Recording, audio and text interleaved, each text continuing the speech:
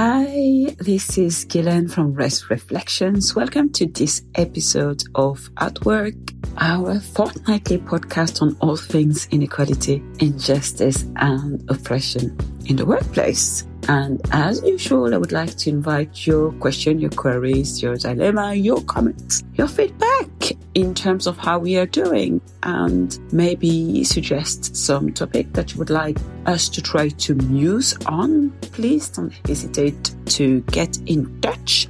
Contact us using atwork@restreflections.co.uk or contact at restreflections.co.uk. It would be lovely to hear from you, and I always welcome suggestion for reflection. So please don't hesitate. If you have something that you might be struggling with, we can struggle together. I'm not saying that I have all the answers, but certainly I'm willing to give it a little bit of time, a little bit of thinking, and see if we can progress your thinking together. So yes, get in touch.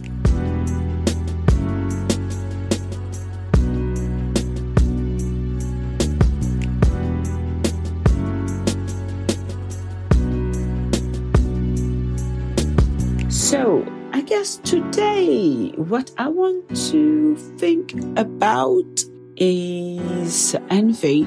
And some of you will follow my work and will read or have been reading Rest Reflections article, freely accessible now. Just a section of those are freely accessible. The rest are, of course, for members because we do need to survive as a social enterprise, and writing is quite central to what we do. If you follow my work, you'll know that I've been thinking about envy. I've been musing on envy. I've been writing on envy for some time. In fact, it might well be that I wrote this article, I think in 2000 and might have been 2019. I wrote this article, which I think I entitled Neurosis of Whiteness, Racial Violence, and White Envy, or something along those lines. Now, this article should still be available, and so I would invite you to have a read through. It was, I think, maybe a little bit of a cornerstone article. In this piece, I essentially extend on Fanon thinking on neurosis, racism, and envy. Now, neurosis in classic analytic theory is phenomenon or processes that occur when we can't confront something in the world or in ourselves or in others because it is too anxiety provoking, and so therefore we repress it, and so that anxiety expresses itself in some other ways, usually unconsciously. Now, this is what we are talking about when we're talking about neurosis. It's a term that's not really in flavor, not on vogue anymore.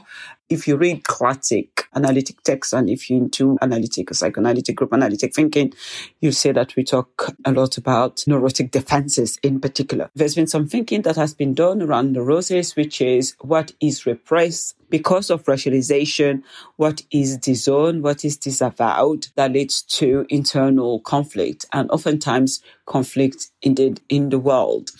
And so envy is, I say, some others have said, is one of those neurotic defenses.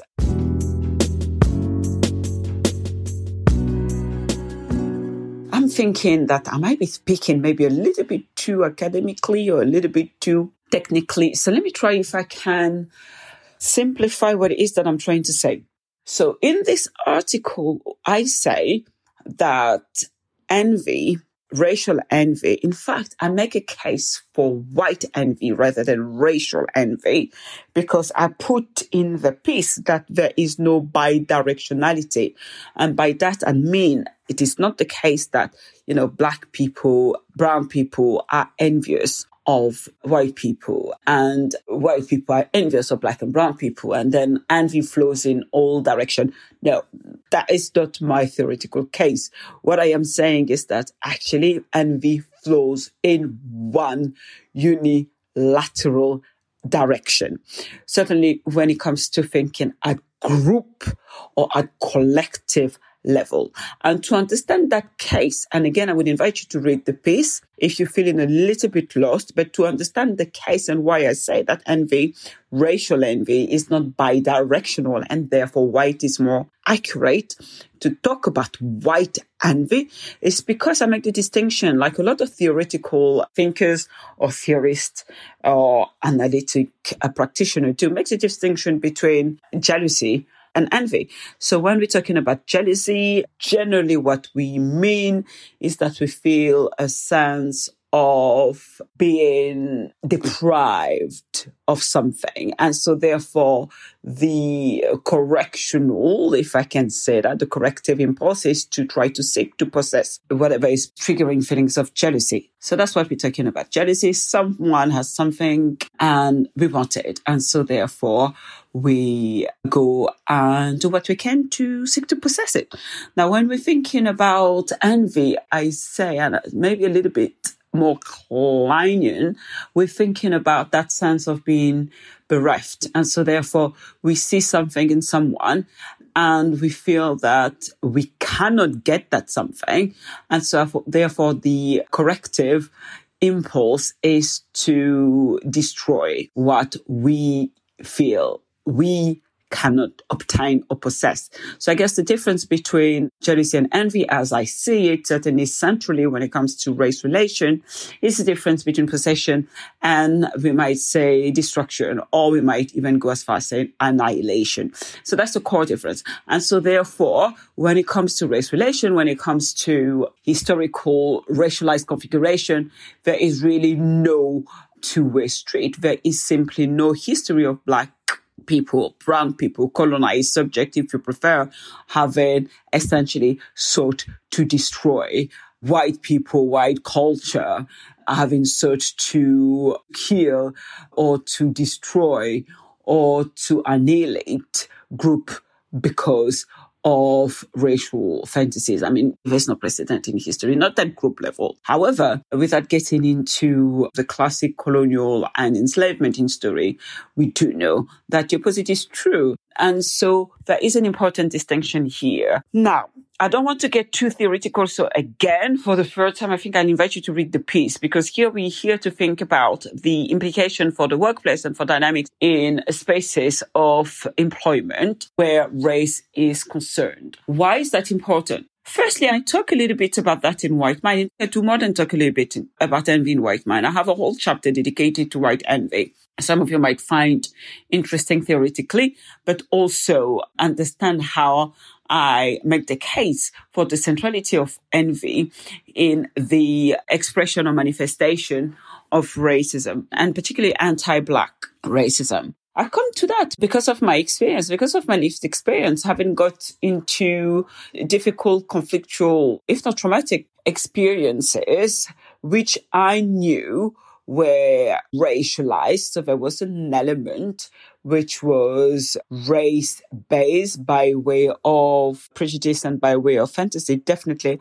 But I thought that there was something that I couldn't quite put my finger on. And it took me a while to actually name that it was envy. And part of what has helped me to do that is, frankly, therapy, and very specifically analytic therapy, psychoanalytic psychotherapy, and group analysis, which I have had bucket loads of group analytic psychotherapy. And so in this kind of arena, I guess we are less shy to name the more destructive expression of human pathology. And so envy is spoken about in this term. And it was in this setting that, I was encouraged to think about envy, what was going on in my relationship that triggered these feelings of envy. As an aside, one thing that analytic practitioners always do is to kind of turn the gaze onto the person who is at the receiving end of violence. We do that very, very disturbingly, actually. So even in the case of envy, the question was often, so what do you do that triggers envy? And frankly, I've moved on from that because I realized that envy is something that the white subject is essentially born into, I would say, or socializing to as well. It is simply a fact of racialized configuration. So yeah, that's not something that I am going to own, I'm afraid.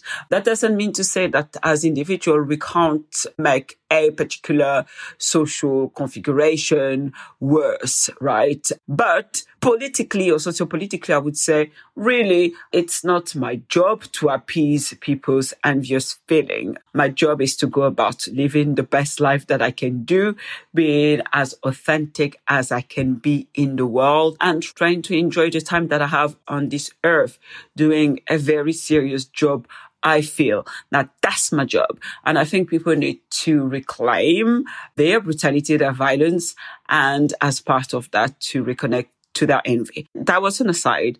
I don't want to do that. When I support people who have been affected by white envy, my recommendation, my advice, my guidance is always, how do you make yourself more resilient? How do you look after yourself? And a lot of the time, that looking after yourself is going to entail connecting to your power. And unfortunately, connecting to your power is likely to mean connecting to the very thing that you are being envied for. So it makes zero sense for me, at least theoretically, to say to people who are being envied, tone it down.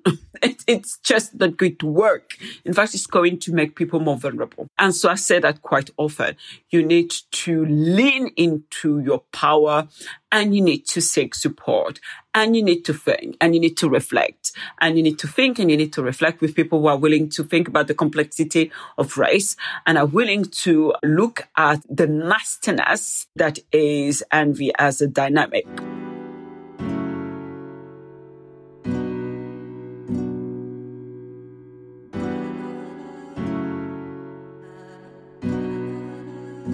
So what does it look like in the workplace? Well, sometimes it looks like a person of color, and we're talking really here about racialized envy. So some of the dynamics that I'm going to name here, we've already kind of covered them in some previous podcasts. So I would say, for example, issues to do with Black or brown authority, how people who are in seniority and who are racialized as Black and brown have their authority constantly questioned. And that can be from very little undermining, microaggression, to full-blown sabotage, right?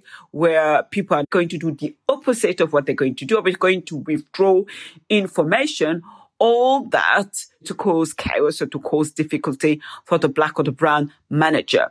Now, by and large, people will rationalize what they're doing, and often they will rationalize it on the ground of, well, this person is not competent, or I don't trust their judgment, or this, that, or the other. There will always be a alternative explanation for that dynamic, because, of course, when we're dealing with the unconscious, we're not aware by definition of what we are doing. That's one thing. Secondly, when it comes to race, it is, of course, no longer socially acceptable to want to say openly, I can't stand taking instruction from someone who is Black and brown, because that is a transgression when it comes to social configuration and when it comes to social expectation of who is inferior and who is superior. So there is that. So I want you to really bear in mind that the fact that there is alternative explanation does not cancel out the more sinister interpretation.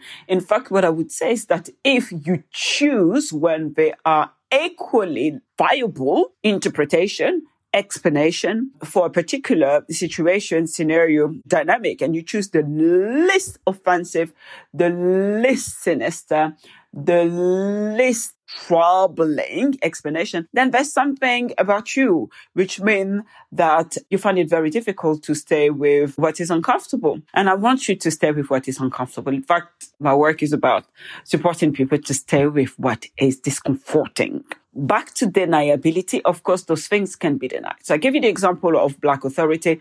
Another example that I can give you is when people are not congratulated, praised for work well done, for achievement, for things that they have done that might be out of the ordinary. Now, I'm not going to name names and I'm not going to name places either. But what I'm going to say is that I remember when I did my TED Talk, and I remember when I got my contract for White Mind, which is an academic book. Well, it's an academic press in any event.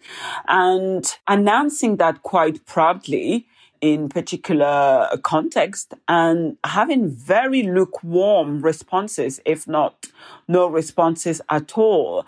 Now, this is a big deal. Getting a book deal, particularly as a scholar that is a baby scholar, getting an academic book deal is a massive deal. So you would expect that in any setting, particularly in professional setting or in academic setting, that would be noticed, that would be marked. But I've been in places where those achievements almost didn't register. It was almost as though I announced that I had won £10 at the lottery or that I had paid my bills on time. I mean, it was really, really troubling to observe the effort that people would go to either minimize or to ignore what I had achieved. In fact, when it comes to the TED Talk, and I was in an academic setting, I remember announcing that to a particular professor and attempting to discuss my idea of epistemic homelessness, which formed the basis of the TED Talk. And having that guy essentially question whether the idea was mine. And in fact saying, well, that's not your idea. That's not new.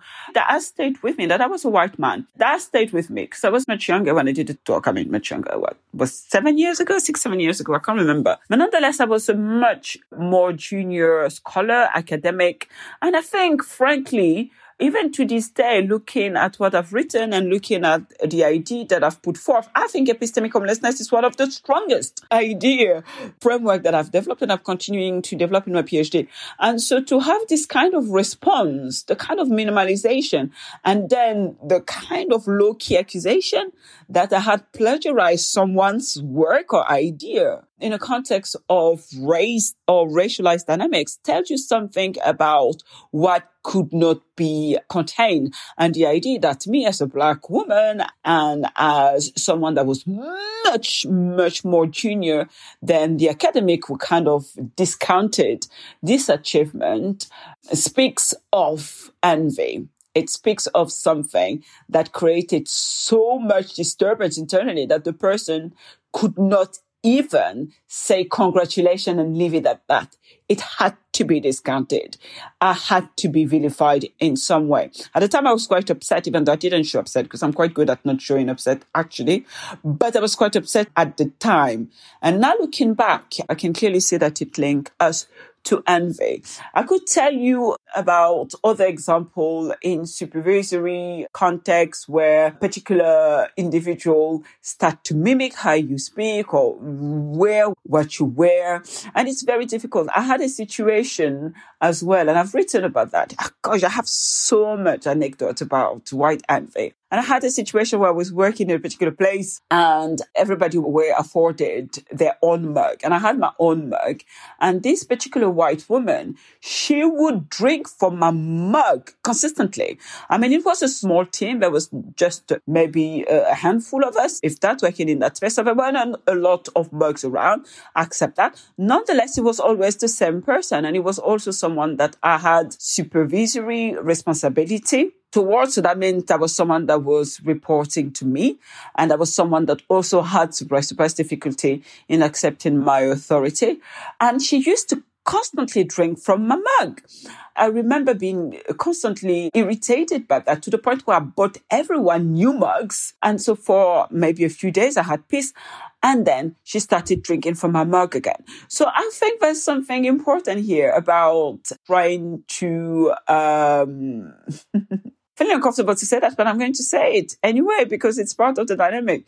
There's something about that is perhaps wishful thinking. There's something that is perhaps aspirational, but there is something that is also a bit more sinister, right? I always say envy is cannibalistic because actually what you're trying to do is to almost kind of eating the person that you are envying, right? You so want to be them, but you can't allow yourself to say that you want to be them. And so you have this very bizarre behavior that don't make sense unless you put envy as a lens.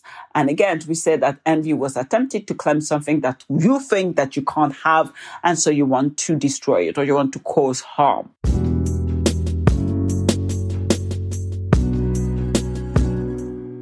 What I want to leave you with is a sense that it is a cornerstone of white supremacy, and partly the reason why it is such a cornerstone is because, racism is all about fantasy, and it's all about these avowed feelings, impulses, and characteristics, right? So if I say I can't tolerate, say, my own sexuality or sexual feelings or what have you, and I project that onto the other subject, it's going to come to a point where you're going to miss those parts of yourself that you have disowned and you have projected out. You are going to miss them. The trouble is that, of course, because those racialized formation or construction are so loaded in shame and so remain so acceptable, they can't be reclaimed. And if you can't reclaim what you envy, then what you are likely to do is to destroy whatever is envied in whoever you see what you envy. If you are dealing with envy as a person of color, and that's what I'm going to focus on, as a person of color in the workplace, the most important thing is to accept it. So you need to accept it for yourself. You need to name it, if only for yourself, and you need to find spaces where people are going to listen to you and encourage you to think about envy. And I think it's quite difficult, actually, particularly outside of analytic thinking, for people to have an open, frank discussion on envy and envious attack. But I'm afraid that I would say the bulk of the racist attack that we see in society, that we see in the workplace, are going to have envy as their foundation. And if you're not prepared to talk about envy, then we're not going to protect people at the receiving end of those attacks. So, number one, you need to name it. You need to find space where you are going to be supported, to make sense, to think, to reflect. That's the first thing. The second thing, as I said earlier, you need to claim for yourself what you are envied for. And I remember incident, I can clearly see it now, where people were envying me for things that I didn't even know I possessed. Sometimes people see things in you that you don't see in yourself. And that makes you even more vulnerable. Because as I said, in order to protect yourself or to attempt to protect yourself from envious attack, you need to lean into your power. You cannot lean into your power if you don't even know what you are envied for. That means you are not even aware of your own power. So that is a problem. And I think that links us to the kind of social expectation that people of color, particularly women of color, even more so Black women, need to be humble. They need to not claim any skills, any attributes, any talent, any aptitude. All that actually makes us even more vulnerable to envious attack. Because trust me, if you have a talent, within racialized configuration, if you have a talent, you might not know yourself that you have a particular talent. Others will know it. Those who envy it will see it in you, even if you don't see it yourself. And I've been in this situation. Actually, it helped me to know what I was perhaps good at. But nonetheless, it's important for you to have this level of self-awareness. And these discourses of Black humility and all the nonsense around not claiming our power makes us more vulnerable. So you need to be a bit more self-aware when it comes to your skills, aptitudes, and talent. And finally, I would encourage all workplaces to think and to talk about envy. What does it look like? I know it's very uncomfortable. And I cover that in White Mind. We find talking about envy as difficult as we find talking about sex. Of course, there's a connection. Nonetheless, it's important that we can have this conversation. I think one of the things that stopped me over the years not to talk about envy was the fact that, well, if I said that I feel envy is a factor, what do I look like? Do I look like I'm self-obsessed? Do I look like I'm self-absorbed? Do I look like I'm narcissistic? Do I look like I'm full of myself? All this kind of shaming discourses, they absolutely do not serve marginalized people at all. They don't serve people with less social power. What they do is they justify and they therefore invisibilize a kind of violence that is born out of envy.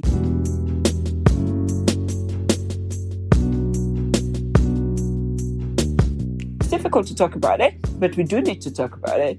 And so I've learned to talk about it. I talk about it a lot. And when I talk about it and when I write about it, it's very rare that I don't have people of color, Black people, tell me I recognize that. I've never been able to name it. I see it. I've experienced it all my life. I've seen it. When one transgresses social configuration in relation to, say, expectation of beauty, intelligence, whatever is transgressed by way of the racialized, fantasized order in terms of Black people being last. So let's say if a Black woman is more attractive than society deems Black women to be, or someone who is brown is, let's say, more athletic than what society deems or expect them to be. Whenever there is a shift in that fantasized hierarchy, as I said, or stratification, there's going to be not only social ramifications, so therefore often people are going to be punished by institution one way or the other, but also there's going to be envy, white envy triggered.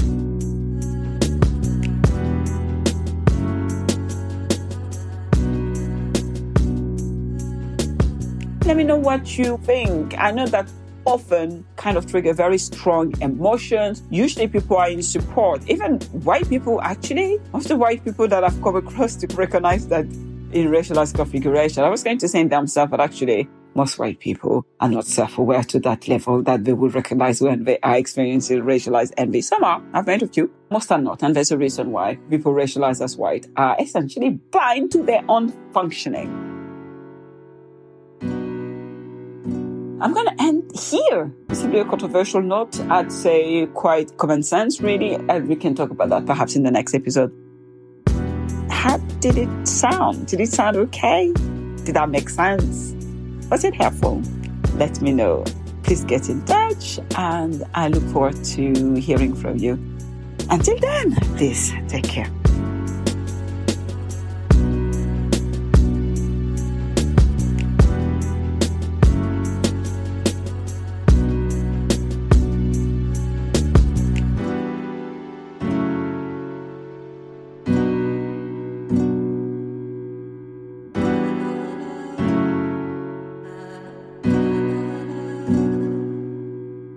Subscribe, rate and review on Apple Podcasts, Spotify, Google Podcasts, Amazon Music, or wherever you get your podcasts. If you want to send us queries, questions and dilemmas to be reflected on, please email atwork@racereflections.co.uk.